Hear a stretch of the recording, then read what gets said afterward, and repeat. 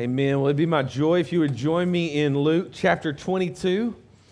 Luke chapter 22, we'll be reading verses 35 through 46.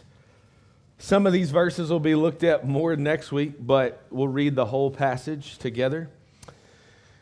I'm sure as some of you all might have drove in today, and as the parking lot was full, thinking, is this an overflow of the Asbury revival? Maybe. But hopefully in the second breath, you were sitting there saying, yes, Lord, please do something among us today. Do something in our hearts today that we might experience true revival, true renewal that can only come from you.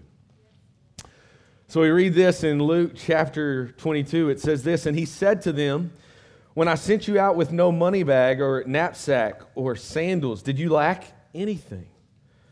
They said nothing. He said to them, but now let the one who has a money bag take it, and likewise a knapsack. And let the one who has no sword sell his cloak and buy one. For I tell you that this scripture must be fulfilled in me. And he was numbered with the transgressors. For what is written about me has its fulfillment. And they said, look, Lord, here are 2 swords. And he said to them, it is enough. And he came out and went, as was his custom, to the Mount of Olives. And the disciples followed him. And when he came to the place, he said to them, pray that you may not enter into temptation. And he withdrew from them about a stone's throw and knelt down and prayed, saying, Father, if you are willing, remove this cup from me. Nevertheless, not my will, but yours be done. And there appeared to him an angel from heaven, strengthening him. And being in agony, he prayed more earnestly, and his sweat became like great drops of blood falling down to the ground. And when he rose from prayer, he came to the disciples and found them sleeping for sorrow. And he said to them, why are you sleeping? Rise and pray that you may not enter into temptation. Let's pray together. Lord, we ask, oh Lord, that you would do a work in our hearts today, cultivating weakness among your people, Lord, creating desperate dependence on you, Lord, that we wouldn't be like the disciples who would fall asleep in light of trials and temptation, in light of the world that we face, but Lord, we would rise and pray. We would find ourselves with Jesus in desperate dependence. And that, Lord, our hearts would say, Lord, not our will, but your will be done. So, Lord, we continue to pray what we just sang. Jesus, only Jesus. Help me trust you more and more. Jesus, only Jesus. May our hearts be ever yours. Lord, you do that for your glory and our joy today. We pray in Jesus' name. Amen. Well, we tend to grow numb to the big things happening around us, don't we? We tend to grow numb to the things that we see. We find ourselves becoming desensitized or unmoved by the things that should move us in the world around us. If we're not careful, this can grow a coldness in our heart, a sleepiness to us as believers. It can make us be apathetic to the things of the Lord. I was talking this last week to a friend, Brad Clarity, our deacon of missionary care, and we were talking about how there's tens of thousands of people, the weight of tens of thousands of people dying without Christ in an earthquake in Turkey. And we were talking about how we can scroll through our phones. We can scroll through our news feeds on our smartphones, and it doesn't even make us pause anymore, does it? And it definitely doesn't make us weep. Another school shooting as we scroll. Another riot in a city somewhere. Another war. Another devastating earthquake. And then we just keep scrolling, looking for the sports score that we're looking for. The question is, have we grown sleepy? Have we grown cold to the things of Christ? Have we grown apathetic? Because the sad thing is, we can do the same thing with the things of God. We can be unmoved by the most moving thing in the world, Jesus Christ. Especially when we come to the final week of Jesus and we can turn in these last pages of Luke and we can say, you know what, I've seen this before. I've read this before. I've heard that verse before. We can especially do this with Jesus praying in the garden, and we can miss the gravity of the garden. In fact, when you read the account of the Gospel of Luke leaves out many of the details in the garden that we read in other Gospels. He leaves out that specifically it was Peter, James, and John that he took with him to pray. He leaves out the details of Jesus going back again and again, more than once, and finding the disciples asleep. But this isn't by accident. The reason is because Luke wants us to experience the intensity of the heart of Jesus. The weightiness, the emotional weightiness of the cross, to feel what is going on in the mind and heart of Jesus as he's headed towards the cross.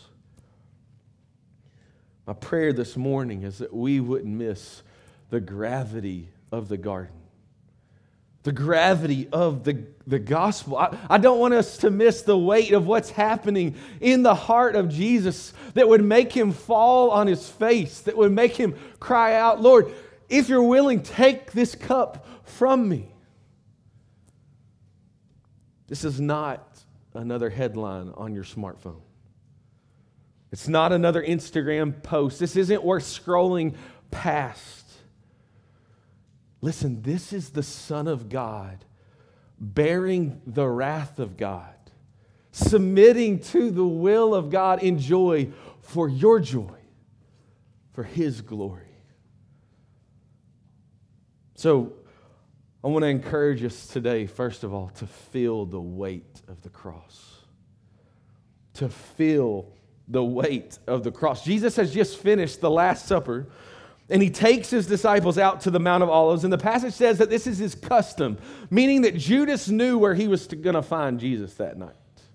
This was his habit. He knew where he could take the soldiers. So Jesus, knowing what lies before him, what lies even ahead for the disciples, he exhorts them to pray. He exhorts them because of the weightiness, but because of the heaviness of the next 24 hours that I'm going to face, that you're going to face. He commends them to cry out. He says, verse 40, pray that you may not enter into temptation. He knows that the temptations of the disciple, the temptation for the disciples and for you and me would be in the next 24 hours for you to run. For you to deny that you've ever known Jesus. For you to betray Jesus, for you to turn away. And he knows if they're not desperately dependent on the Lord, they're going to turn somewhere else. But they don't quite grasp the gravity, do they? They don't feel the weight. How do I know that? Because they fall asleep. Because they fall asleep in the garden. The disciples, in that very moment, when the weight of the world is on Jesus, they think it's a good time to take a nap. They fall asleep. Listen, we too turn to so many things when we face temptations.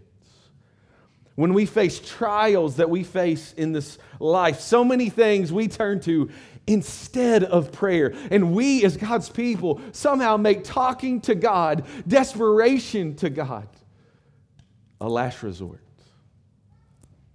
Some of us are like the disciples, and we might turn to sleep.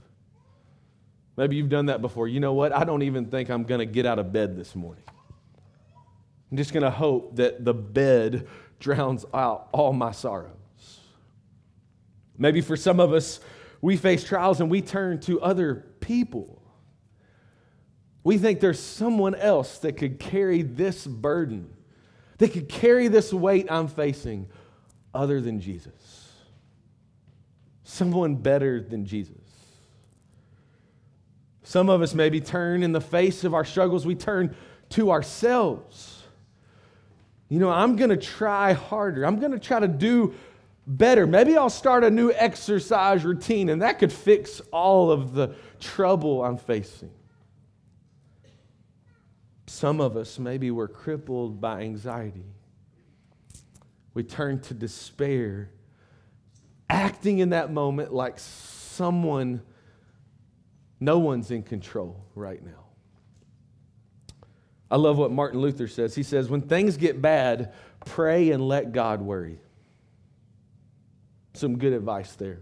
When things get bad, pray and let God worry. See, here's my hunch for us as God's people, for Christ Fellowship today. My hunch, it's not that we've tried prayer and that we found it lacking. It's not that we've tried desperation and desperation for the Lord simply has not delivered. It's that we're not desperate enough. It's that we don't pray. It's that we would rather sleep than seek the face of the Lord. Doesn't matter if it shows up as anxiety in your life or if it shows up as apathy in your life. Both of those are not desperation on the Lord. Jesus, instead, look at him instead of the disciples. Jesus felt the full weight of this temptation. He knew fully the trial that was about to come on him. He knew that sleep was not going to be the best option. Instead, it was falling on his face before his Father. Instead, it was crying out to his heavenly Father who he knows and loves. So Jesus, it says, goes a stone's throw away, meaning he was far enough away to be alone, but he was still close enough to be heard.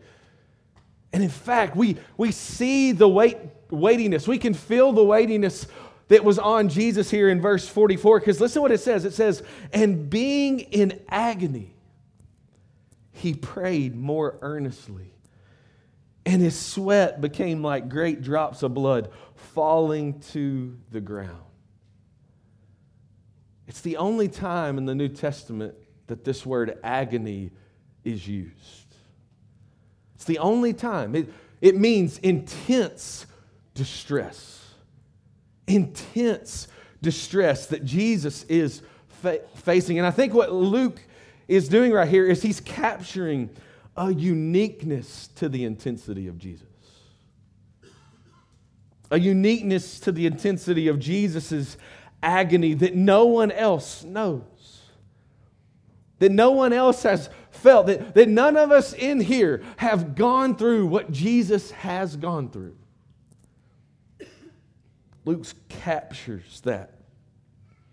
He says that Jesus' sweat became like sweat drops of blood. And there are some physicians that would say that is quite possible for blood to seep out through the sweat drops in intense distress.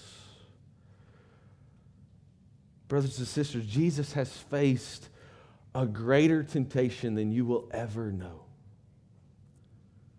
Jesus has felt a heavier weight. He's carried a heavier burden than you will ever or have ever experienced. Listen to the writer of Hebrews. He says it this way in Hebrews chapter 4, verse 15. For we do not have a high priest who's unable to sympathize with our weaknesses, but one who in every respect has been tempted as we are, yet without sin. This means that you can never say, Jesus doesn't understand what I'm going through. This means that you can never say, Jesus has never felt the weight of what I'm feeling right now. Jesus has never known a burden like the burden I'm carrying right now. Listen, Hebrews tells us, and Luke shows us that Jesus knows exactly what you're going through, and He's with you in it. Jesus knows exactly what you're carrying today, child of God, and yet He's with you in it. But notice Jesus, in His great agony, He doesn't turn to anxiety. He doesn't turn to sleep like His disciples. No, Jesus turns to His Father. Jesus turns to prayer. Jesus turns to the Lord in the face of His temptation, in the face of this trial. And so Jesus teaches His disciples, He teaches every single one of us what we must do in the face of temptations. What you must do in the face of trials. We must fall on our face in desperation. We must fall on our face in desperation instead of clicking on those videos on your smartphone. Instead of giving in to temptation for that next hit, we must fall in desperation to the Father. We must fall on our faces instead of grumbling and complaining about a sickness that we're facing. We must fall on our faces instead of growing anxious, instead of growing apathetic towards the Lord. We need to fall, Lord, move in my heart. J.C. Ryle says this, prayer and sinning will never live together in the same heart. Prayer and sinning will never live together in the same heart. Prayer will consume sin, or sin will choke prayer. It's your two options. Prayer will consume sin, or sin will choke prayer. Jesus' desire for each one of us this morning, for every single person listening today, is to cultivate weakness in your life. You might think, really? Yes. He's trying to cultivate desperate dependence in your heart. So you don't leave today saying, you know what, in face of the next temptation, I bet I'll be strong enough. I guess I'm now strong enough. No, but He wants you to feel the weight of temptation, the weight of the trial, the weight of the cross, so that you'll fall on your face in desperation. So listen to Jesus saying to you today, just like He said to His disciples, why are you sleeping? Rise and pray that you may not enter into temptation. The second thing we have to see here, though, is we must focus in on the wrath of the Father. If we truly want to grasp the gravity of the garden, we must focus in on the wrath of the Father. See, some people have looked at the garden and they've wondered, why is Jesus in such great agony? Like, why is He in such great distress? Why does it seem like Jesus responds differently to other people who were martyrs in history? You ever thought of that? Why when other people suffer in history, they seem to do it with joy and with courage? I mean, just look at the book of Acts, and it seems like the apostles handle suffering better than Jesus. Stephen's filled with joy, looking upon the glory of God in Acts. Why does he look different? Why does he respond to suffering with less courage than the martyrs throughout history? Just listen to the English reformer Nicholas Ridley, who was being tied to a stake. They're about to set it on fire under the reign of Bloody Mary. About to set it on fire. This is 1555. And Nicholas Ridley says this, Heavenly Father, I give thee most hearty thanks that thou hast called me to a profession of thee unto death.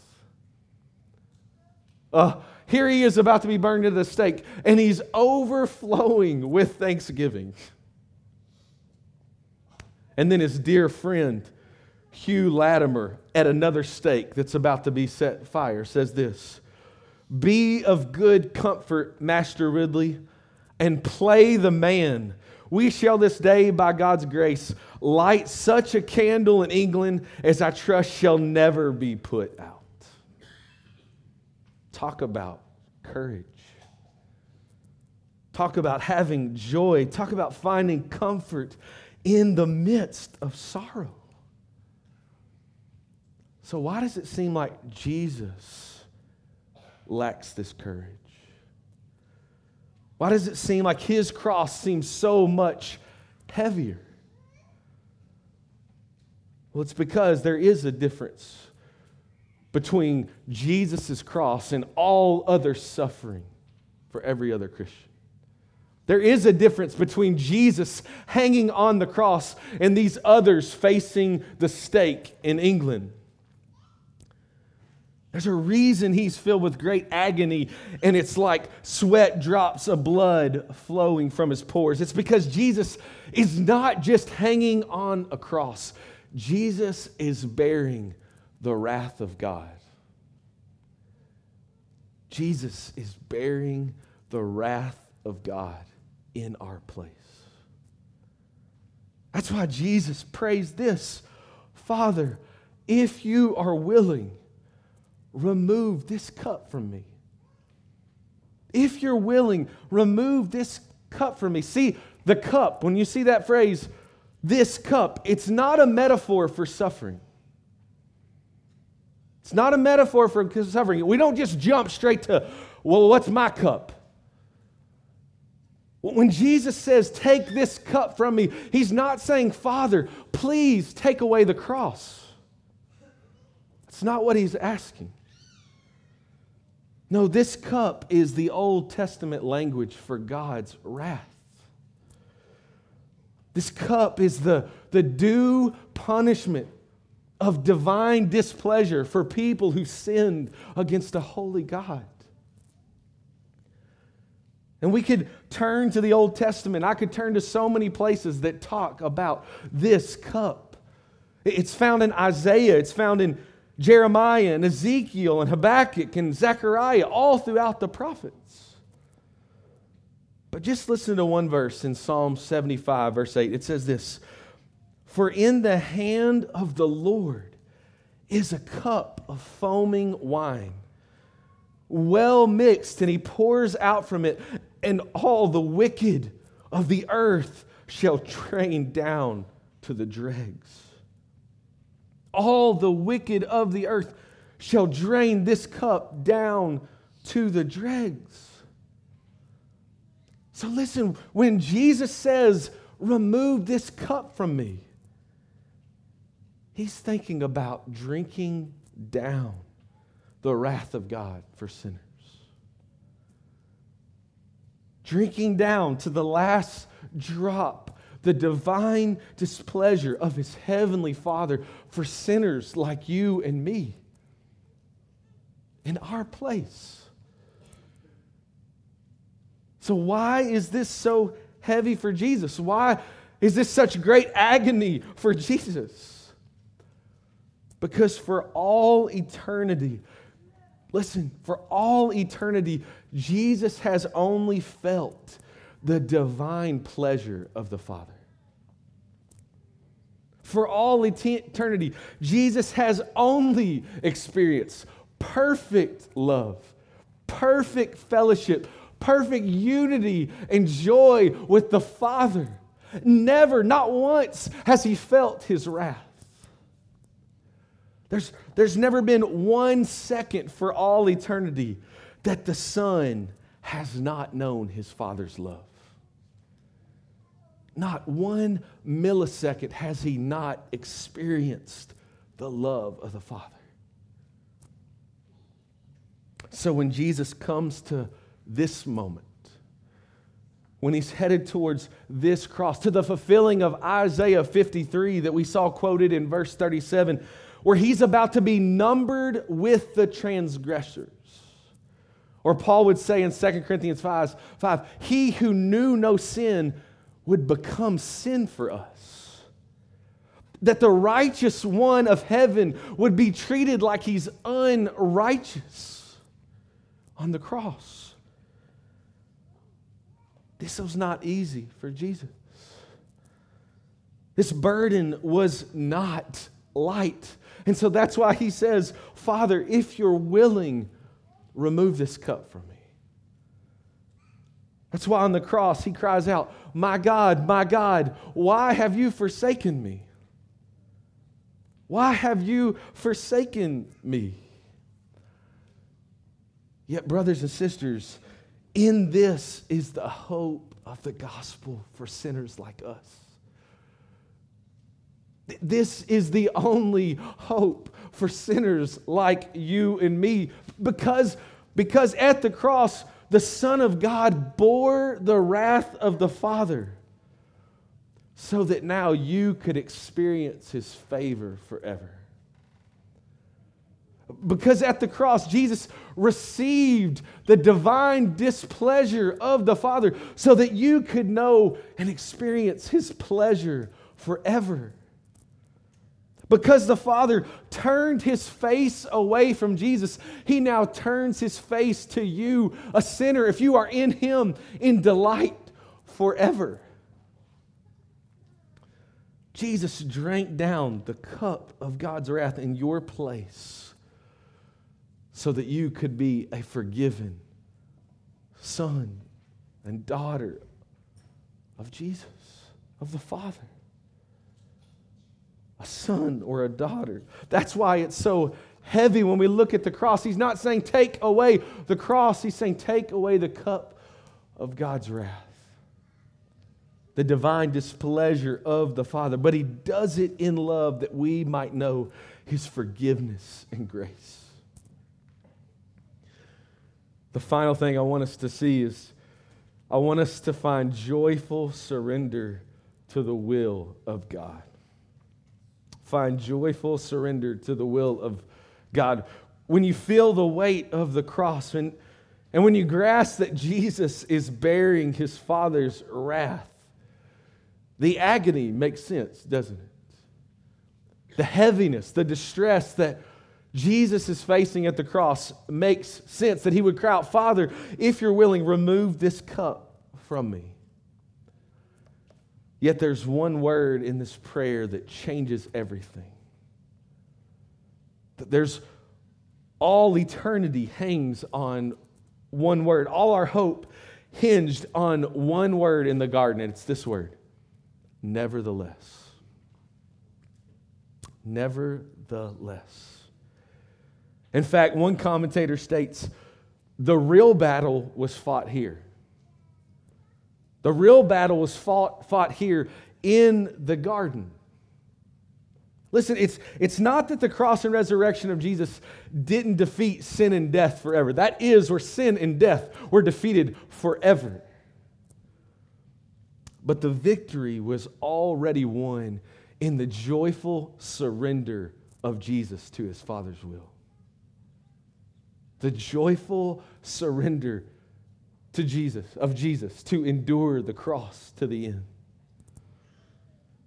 See, Jesus had a real desire for the cup to be taken, a real desire that His fellowship with the Father would remain unbroken. But He had a greater desire for the Father's will to be done. A greater desire that the Father's will would be done. That's why He prays, nevertheless, not my will, but yours be done. Nevertheless, not my will, but yours be done. Look at Hebrews chapter 12, verses 1 through 2.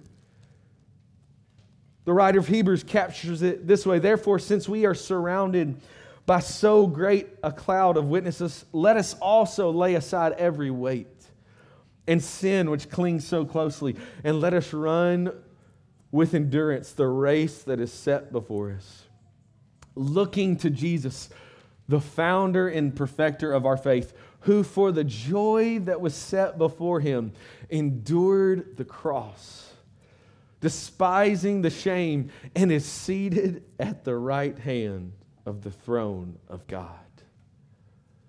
Did you hear it? For the joy that was set before him. What joy? For the joy of all peoples from every tribe, tongue, and nation. For the joy of his heavenly Father and the glory of his heavenly Father, Jesus joyfully surrendered to the will of the Father. Jesus joyfully endured the cross in your place. Now, for those who are in Christ, our nevertheless echoes from the nevertheless of Jesus. In light of his saving grace at the cross, we should have surrender to Jesus because of all that he has done for us. Our nevertheless should now echo from his nevertheless in the garden. Praise the Lord for the nevertheless of Jesus. Praise the Lord that the Father did not take the cup away from Jesus. For the joyful surrender to his Father's will, because without the nevertheless of Jesus, we would all still be under the wrath of God. Every single one of us would still be dead in our trespasses and sins if Jesus didn't say, nevertheless, not my will, but your will be done. If Jesus didn't turn his face with joy and endure the cross, if Jesus didn't rise again for sinners like you and me. But since Jesus joyfully surrendered to the will of the Father, now we joyfully surrender to his will today. We too joyfully surrender to whatever the Father's will is. Because of the cross, without hesitation, we should echo the prayer of Jesus in our own prayer life, where we cry out to Jesus with our greatest desires, yet always followed by nevertheless, not my will, but your will be done. So I'm going to give you the green light today, church. I want to give you the freedom. I want this Holy Spirit to give you the freedom to ask the Lord, as you pray for the glory of God and the joy of all peoples like Jesus. I'm going to give you the freedom to ask the Lord whatever your heart desires like Jesus. As long as wholeheartedly and joyfully you can always pray, nevertheless, not my will, but your will be done. In complete surrender. Nevertheless, not my will, but your will be done. Listen, we can and should desperately cry out to the Lord. Desperately ask him our heart's desire. Lord, take this sickness from my daughter. Lord, deliver her from this sickness. Nevertheless, not my will, but your will be done. Lord, grant me this job that I'm applying for, this job that I want to bring you glory in. Nevertheless, not my will, but your will be done. Lord, take away this hard situation at my workplace. Lord, please help me take away this chronic illness that I cannot shake. Lord, give us children. Lord, bring us rain to our fields. Lord, give me my heart's desire, please. Yet nevertheless, not my will, but your will be done. Lord, this is my desire. But Lord, my greatest desire is your will and your glory. Let that trump everything that you pray. Lord, bring a true outpouring of revival among us. Nevertheless, not my will, but yours be done. You know, people have asked me this week, maybe people have asked you this week, what do you think about the Asbury revival? I heard even just this morning that Fox News was trying to get there, and they said, no, we'd rather you not be a distraction. For all I know from friends who've been, people I know that I trust who've visited, it seems like a genuine outpouring of God's Spirit on the ordinary means of grace. Just ordinary singing, ordinary praying, just ordinary hearing God's word where God's supernatural grace shows up for His glory. And that's something that every single one of us should be praying for. Lord, would you do something among us that can only be explained by your Spirit working for your glory in the midst of our ordinary efforts. Yet whether or not you experience true revival, I think it all depends a lot on whether or not you have a heart that says nevertheless. I mean, if you think about it, do you have a heart that says nevertheless?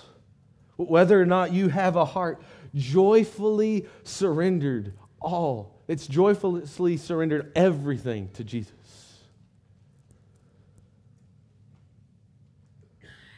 So let me just close by asking every single one of us listening this morning, are you sleepy this morning? And when I say that, are you spiritually sleepy this morning? Has your heart grown cold to the things of God? Have you grown apathetic to the things of the Lord? The great God in heaven who would love you so much that He would send His one and only Son to bear His holy wrath in your place, and on the third day rise again, that sin and death could be defeated forever and you could be a son or daughter forever. This morning, have you tried desperate dependence on Jesus? Have you tried joyful surrender to His will? My prayer is, yes, Lord. Come, Lord Jesus, among us. Move in our hearts that cold hearts might be inflamed by your Spirit. Lord, move in our hearts that the sleepy among us might awaken to the glories and the beauty and the treasure that is Jesus. Lord, take our lukewarm, apathetic hearts and fill us with hearts that would say, nevertheless, not your will, not my will, but yours be done.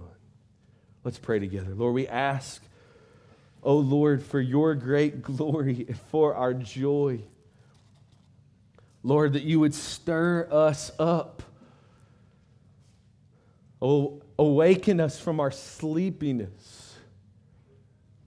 Awaken us from our apathy. Lord, take our cold hearts, Lord, and inflame them by your Spirit, Lord, that we might think about the things of Jesus, that we might be moved by the most moving love in the universe, that Jesus Christ, the Son of God, heaven's favorite, would come from heaven so that He might bear the wrath of God in our place.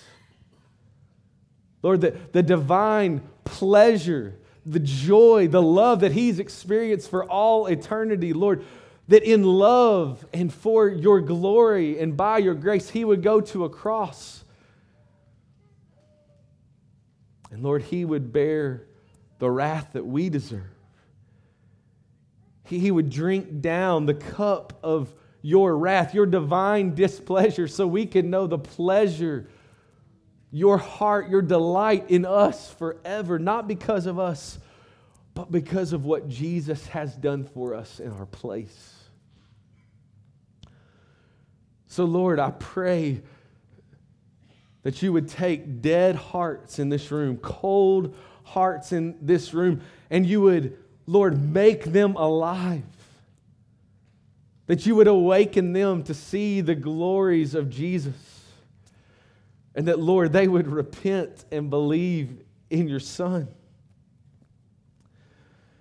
And Lord, I pray that you would take us as a church, that you would take every believer that's in here today, and that you would cultivate weakness, that you would cultivate desperate dependence on you that would lead to joyful surrender.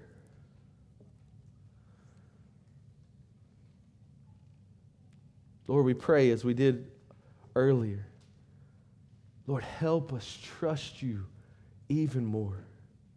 May our hearts be forever yours, for your glory and for our joy. I pray this in Jesus' name. Amen.